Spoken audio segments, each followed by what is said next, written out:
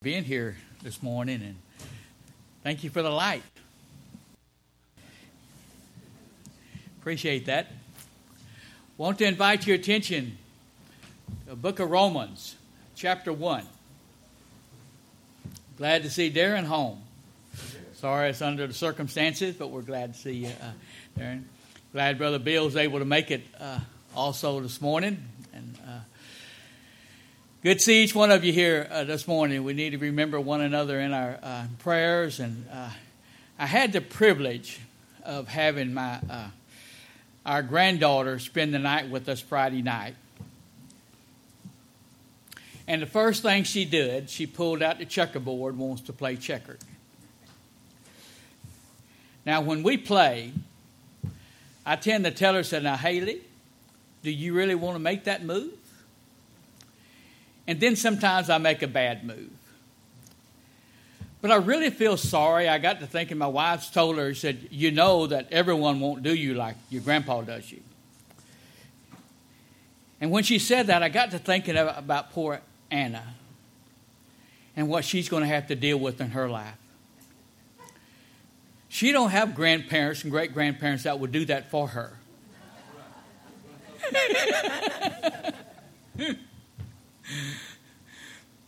But anyhow, that's the way life goes. But the book of Romans, it has converted not a few. And most of you, when you were saved, someone shared with you something from the book of Romans to cause you to recognize your lost and undone condition.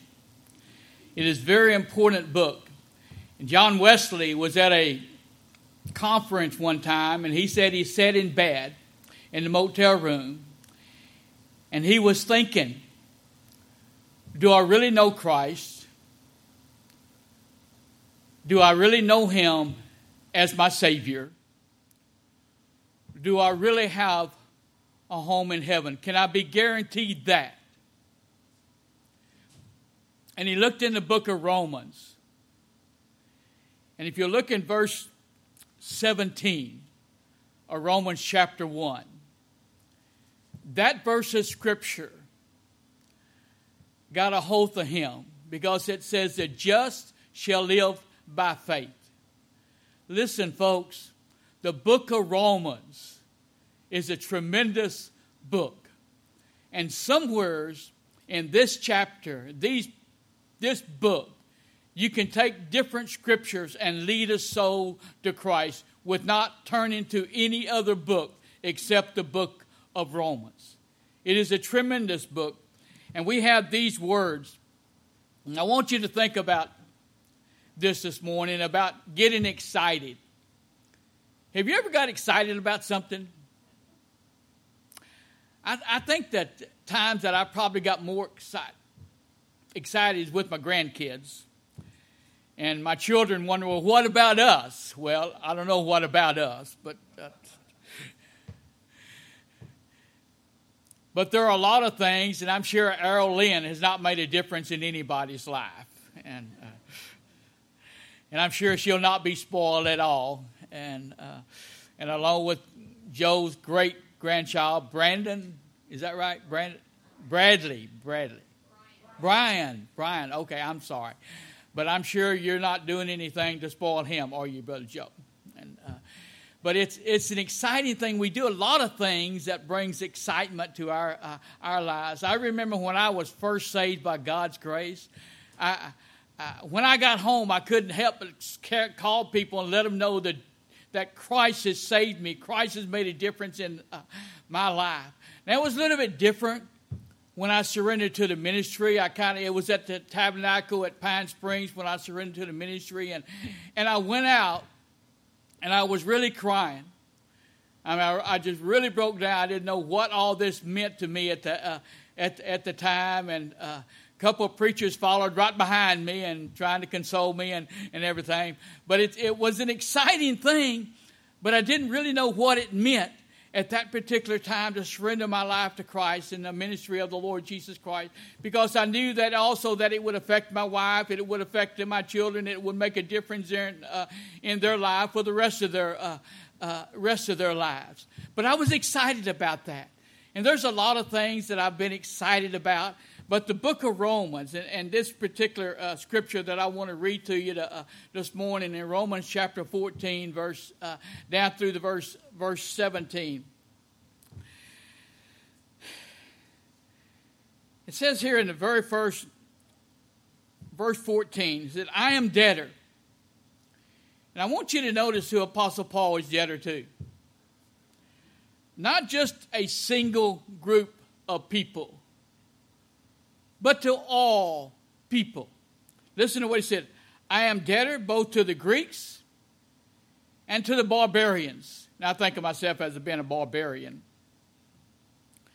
Both to the wise and to the unwise. So as much as in me is, I am ready to preach the gospel to you that are at Rome also. For I am not ashamed of the gospel of Christ, for it is the power of God unto salvation to everyone that believeth, to the Jew first, and also to the Greek. For therein is the righteousness of God revealed from faith to faith, as it is written, the just shall live by faith. Let's go to the Lord in prayer. Father, we thank you for this another occasion that we have to approach your throne of grace. We thank you for loving us. We thank you for caring about us. We thank you, Father, for just being there in all situations, in all circumstances when we need you. You're an all-present, an all-wise God. And we thank you for your presence not only in our lives individually. I thank you, Father, for your presence in our service today. And I ask, Father, that you might have free course. Those that are in attendance today might allow you to do a work in their life that you've never done before, that they might give you the freedom to direct their thoughts, their actions, and their decisions in everything that is done here. We want you to be in control, complete control of every decision made. Father, help us and help this church to understand that it's not about them, it's not about me, it's about you. And the decisions that we make, we want you to be in control of every decision made. Father, it's not about exalting one another, but it's about exalting you. So we pray that you might be exalted in our service today. Even this morning, that souls might be saved, and that thy people might be strengthened and encouraged in the Lord. All these things we ask in the precious and holy name of your Son, Jesus Christ. In the book of Hebrews, it says, without faith, it is impossible to please God. Without faith, it is impossible to please God. We see the writer of the book of Romans is Apostle Paul, probably the greatest missionary aside of the Lord Jesus Christ there has ever been or ever will be. He was a great servant of the Lord Jesus Christ. And when we look in verse 1, he was very careful in most of the books that he has written to make sure people understand that he was a servant of Jesus Christ. Not a servant of man, but a servant of Jesus Christ. And folks, that's something we need never, ever forget, that when we're saved and washed in the blood of Jesus, we are a servant, we are a slave, we are to be a bond slave to the Lord Jesus Christ. He set us free from the bondage and captivity of sin. He guaranteed us a home in heaven when we trust Him as Savior of our soul. And that's why Apostle Paul emphasizes the fact, Paul, a servant of Jesus Christ, called to be an apostle. This is not a calling that he made on himself. Many people say that they call themselves, that they just decided they wanted to be a preacher, or they just decided this. Well, if the Lord is not in it, then folks, it's not a best choice to make. It's what the Lord wants us to do, and that's what Apostle Paul was emphasizing here. A servant of Jesus Christ, called by the power of God's Holy Spirit and by the Lord Himself, called to be an apostle, separated unto the gospel of God. Now, when we look at this in verse 2, he said, which He has promised before by His prophets in the Holy Scripture. Listen, folks, I thank my God, and that's what Apostle Paul said in verse 8, I thank my God through Jesus Christ for you all. He wanted the church at Rome to understand how much He loved them, how much He cared for them, how much He prayed for them, how He was excited about coming to be with them in one of their church services. So many times He had lifted up lost souls to Christ, and so many times people that had left Rome was come in contact with Apostle Paul, got saved, and many of them went back to Rome to tell them about the unsearchable truths of God's Word. And that's how the church in Rome came into existence, because of the witness and testimony of other men that Apostle Paul had come in contact with, as well as those that had left Rome and then come back to Rome with the unsearchable truths of God's holy writ. There's a lot of things, folks, but listen to what he said. I want you to see this. I am debtor both to the Greeks and to the barbarians, both to the wise and to the unwise. I'm excited about the person of the gospel. Now, why would I be excited about the person of the gospel? First of all, it's speaking about me. Am I really that important? No, I'm not really important at all. But the gospel speaks about me. When you look in Romans chapter 10, verse 13, it said, whosoever shall call upon the name of the Lord shall be saved. I'm not really important at all, folks, but the gospel speaks about me, that the whosoever, and it speaks about you also. So the gospel, I'm excited about the gospel of Christ, the person of the gospel, because that includes me. When I trusted Jesus Christ and called on Him, and folks, the whosoever is so important. People won't say, oh, well, that can't include that individual. He's just a sorry individual. No, the whosoever includes everyone. But preacher, you don't know me. You don't know what I'm all about. I don't have to know. I don't care, because God knows. He's the only one that matters. And so it's important, folks, that we understand. That means the gospel is about me. It tells me that I was lost. It tells me that I needed a Savior. And I realize, and the Scripture tells us, that only Jesus can save your soul.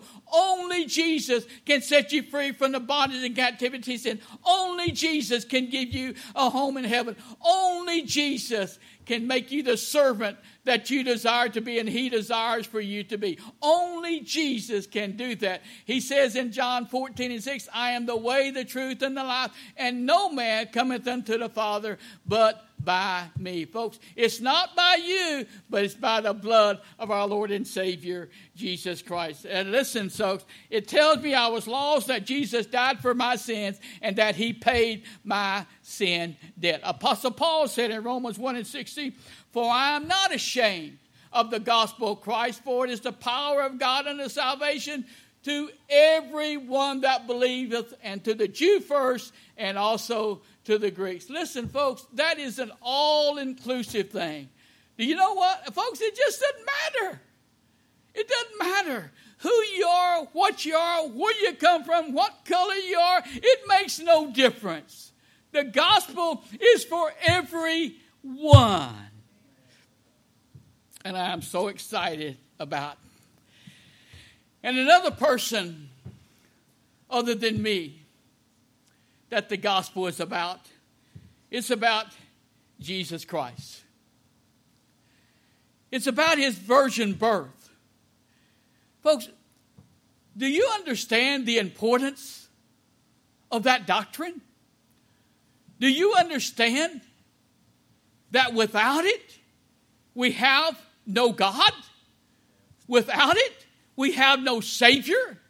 Without it, this whole book, the Bible, 66 books, has no meaning, no relevance whatsoever. There is no such thing as Christianity without the virgin birth of our Lord and Savior, Jesus Christ. In Genesis chapter 1, verse 5, it emphasizes the fact that and it points to the fact that Jesus Christ would be born of a virgin. When you look at Isaiah chapter 7, verse 14, and I want to read that scripture because it's so very important, folks. Because when you look in Matthew chapter 2, that's what he's talking about. The prophecy of Isaiah in Isaiah chapter 7, verse 14. I'm excited not that I'm that important, but more important, I'm excited about a very important person, and his name is Jesus, and he was born of a virgin. Listen to what he said. Therefore, the Lord himself shall give you a sign. Behold, a virgin shall conceive and bear a son, and shall call his name Emmanuel. Listen, folks, we live in a society that rejects Jesus. We live in a society that rejects God. We live in a society, in a world that rejects the Bible and wants nothing to do with it. And we live in a religious society that will tell you that the virgin birth of the Lord Jesus Christ is not important. But I want you to understand that without it, you have nothing. We might as well close this door, go home, shut her up forever, because Christianity means nothing without the virgin birth of our Lord and Savior, Jesus Christ. When you look in Matthew chapter 2, I want to read these scriptures to you. If I can get there. Matthew chapter 1, listen to this. In verse 18, I want to read a few verses of scripture to you. Now the birth of Jesus Christ was on this wise.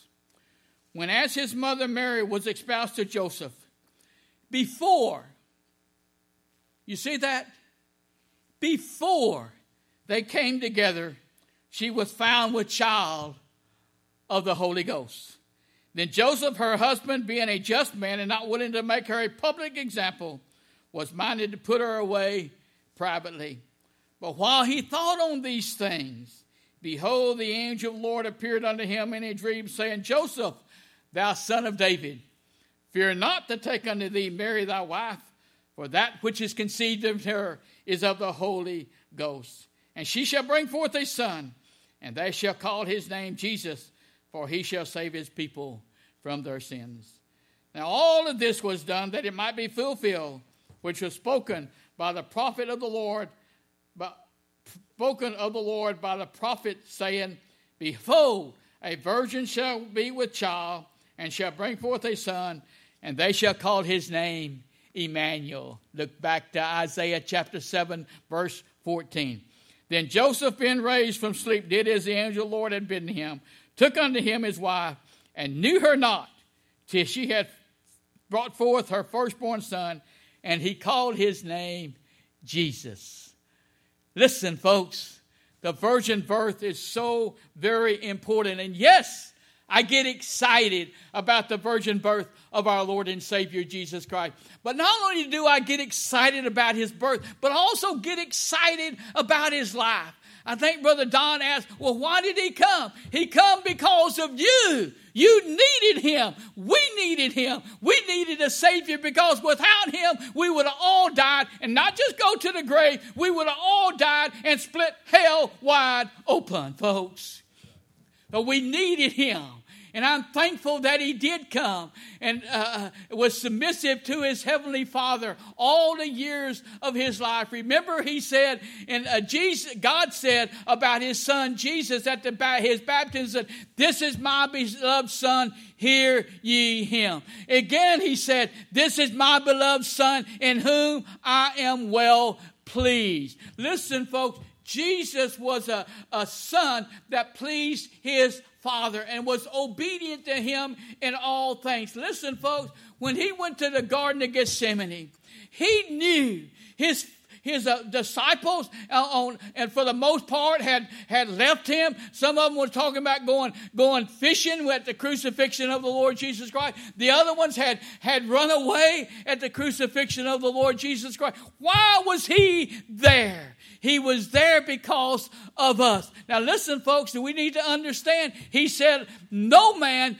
taketh my life, but I lay it down. Why did he do that? Why would he do that for people such as me, such as you? Why would he do that for people that has rebelled against him, for people that has rejected him, for people that has said no to him, for people that has said, no, you can't come into my home. No, you can't come into our schools. No, you can't come into our country. We want nothing to do with you. Why would he come and die on the cross at Calvary and give his life as a sacrifice for sins for all mankind? Why would he do that? Because he loved us, and he was willing to submit to his Father in heaven. What made a difference in these apostles? What made a difference in the disciples of the Lord Jesus Christ? Remember, at one point he come at the burial of Lazarus. Martha and Mary were so upset. Remember, Jesus said to them, do you not know? Do you not know that Lazarus will be resurrected? He said, I am the resurrection of life. I am the resurrection of life. So yes, I'm excited about the gospel. Yes, I'm excited about his life, because it was a life that was lived for me. It was a life that was lived in complete obedience to his Father. It was a sacrificial life that he lived for each and every one of us. But also, I get excited about his death, because it was a death that he willingly died on the cross at Calvary. Do you know the crucifixion was a horrible, horrible way to die? But then when we look at even Roman citizens, they wouldn't crucify Roman citizens because it was such a cruel way to die. But Jesus submitted to this, folks. He said, no man taketh my life, but I lay it down. No power on earth could have taken his life. He was God in the flesh. And I know that's something that's rejected, but it doesn't change the fact that it's true that Jesus was not only the Son of the living God, the Savior of the world, but he was also is God from the beginning. Folks, I'm thankful for his life, but I'm thankful for his death, because without his death, without his life, and without his virgin birth of our Lord and Savior Jesus Christ, there could be no resurrection. So yes, I get excited about a lot of things. I get excited about his life, his death, but I get more excited about the fact that he was raised from the dead. He's no longer dead. He's alive. And he's coming again. And when he comes, folks, he's going to come in all of his glory. There won't be no more sacrifice. There will be no more beatings. There will be no more nailing someone to the cross at Calvary. But he will come in all of his glory, and he's going to bust that eastern sky wide open. And when he busts that eastern sky wide open, those that are dead in Christ shall rise first, and then we which are alive and remain shall be called up to be with the Lord forever and ever and ever. Yes, I get excited about his life. Yes, I'm excited about his death. I'm excited also about his burial and his resurrection, because, folks, that is about me and it's about you. There's a lot of things I get excited about, but I also get excited about the promises of the gospel, the promise of salvation. You know what's so exciting about that? It's not restricted, folks. Sometimes there's places that we can't go. And there's a lot of places I don't want to go. But there's one thing that we know. And the scripture is very emphatic about this. That salvation is free. And I'm very excited about the promise of salvation.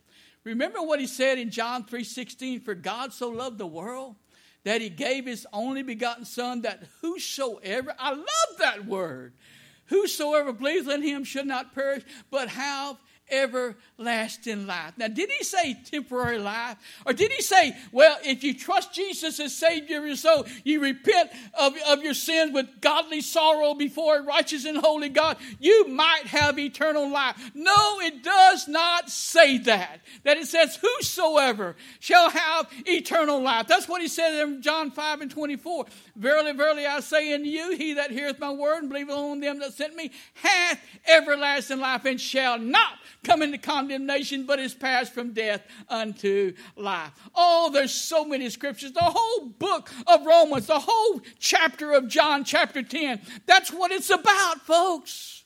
That's what it's about.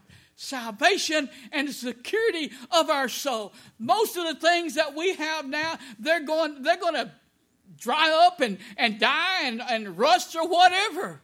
And this old body, it's dying every day. It's hurting more every day.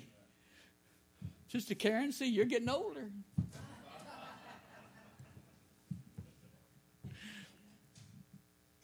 That's what happens to our body. But folks, what I have in Jesus will never change. I'll never lose it. It'll never rust. It'll never grow old. It's just get better with time. When you look in Romans chapter 6, verse 23, for the wages of sin is death, but the gift of God is eternal life through Jesus Christ our Lord. Where is it at, folks? Where is eternal life at? It's in Jesus. No other. Folks, any other religion, you look at it, folks, other than Christianity, their Savior is still dead. Their Savior is still in the grave. He's still there. You can find the bones where he was buried. He's not moved. But folks, all they found in the grave of Jesus was his grave clothes and nothing else. He was gone, and the Bible says he's not here. I'm thankful for the resurrection of our Lord and Savior, Jesus Christ. It says in John chapter 11, verse 25, Jesus saith unto her, I am the resurrection and the life. He that believeth in me, though he were dead, yet shall he live. Said in Acts chapter 1, verse 11, the angel of the Lord said to the apostles, said, why are you looking up? This same Jesus that's going away is coming back again for us. Go home, get busy, go to work for the Lord Jesus Christ. Begin to witness to a lost and dying world and let them know that God will save them, God will set them free, God will give them a home in heaven. No charge. Heaven, folks. I love talking about heaven. You know why? That's going to be my home one of these days. I'm so very thankful that we finally got our home in order, our house. And some of you the same way. After Mr. Harvey visited with us. But you know what? When we're in heaven, we're not going to have to worry about all that. We're going to have a body likened unto the Lord Jesus Christ. I don't know what that's going to be like. Our Lord and Savior Jesus Christ, and I'm excited about it. I'm excited. I'm looking forward to it. God, it's a whole lot better than what I've got here. This old body, sometimes it hurts. That's why we have Advil and a leaf. Revelation chapter 21, verses 1 through 4 talks about all the great things that we have in heaven, have to look forward to. And folks, it is something to look forward to. Death is not the end. Death is just the beginning. But there's something else that I'm not too excited about. That's hell. I'm excited about the fact that I'm not going to be there. I don't have to worry about it because I've trusted Jesus as Savior of my soul. And I have a home in heaven. But hell is just as real as heaven. And there's more written in the Scripture about hell than there is about heaven. So don't tell me that hell does not exist, that hell is just a grave. Hell is a reality, and it's hot, and it's forever. And those that have not trusted Jesus Christ as Savior of their soul, those that have not repented with godly sorrow before a righteous and holy God and invited Jesus into your heart, bless your heart, you're going to bless hell wide open. And that's not something I want you to do. It's not something that Jesus wants you to do, because if he had wanted people to go to hell, then he would have never gave his life on the cross at Calvary. He would have never suffered. He would have just said, let them go. Hell is real. But I'm thankful that heaven is real also. And you can have it. No charge. We ought to pray for one another. We ought to pray for our families. We ought to pray for our friends. We ought to pray for our neighbors, that they might know Jesus as Savior of their soul. Because that is the only thing. That is the only thing that will deliver them from the pits of hell. You want to go to heaven? Then trust Jesus. Don't say it doesn't matter. Because one of these days you'll come to the realization that it will matter. And death is something none of us knows when it's going to come. How many funerals have I preached that when the people that died had no expectations of death? They died then and there. A good friend of mine, a good church member, woke up one morning, was drinking his coffee, and he fell down, and within minutes, he was dead. Saw him that Sunday, talked with him. He aggravated my daughter, as he always did. The next day, his daughter called me, said he's dead. Death is like a vapor. It appeareth for a little time and then vanishes away. That's why it's important. And I encourage you, I exhort you, with all that I've got, if you've never trusted Jesus as Savior of your soul, then why not today? Why not right now? But if you have, and why not honor God with your life and make a commitment to Him that you're going to do all that you can to build up the cause of Christ and to build up this church and the work of the Lord Jesus Christ. It's not about you. It's not about me. It's always about the Lord Jesus Christ. And we need never forget that, folks. It's about Jesus Christ. What are we singing, folks?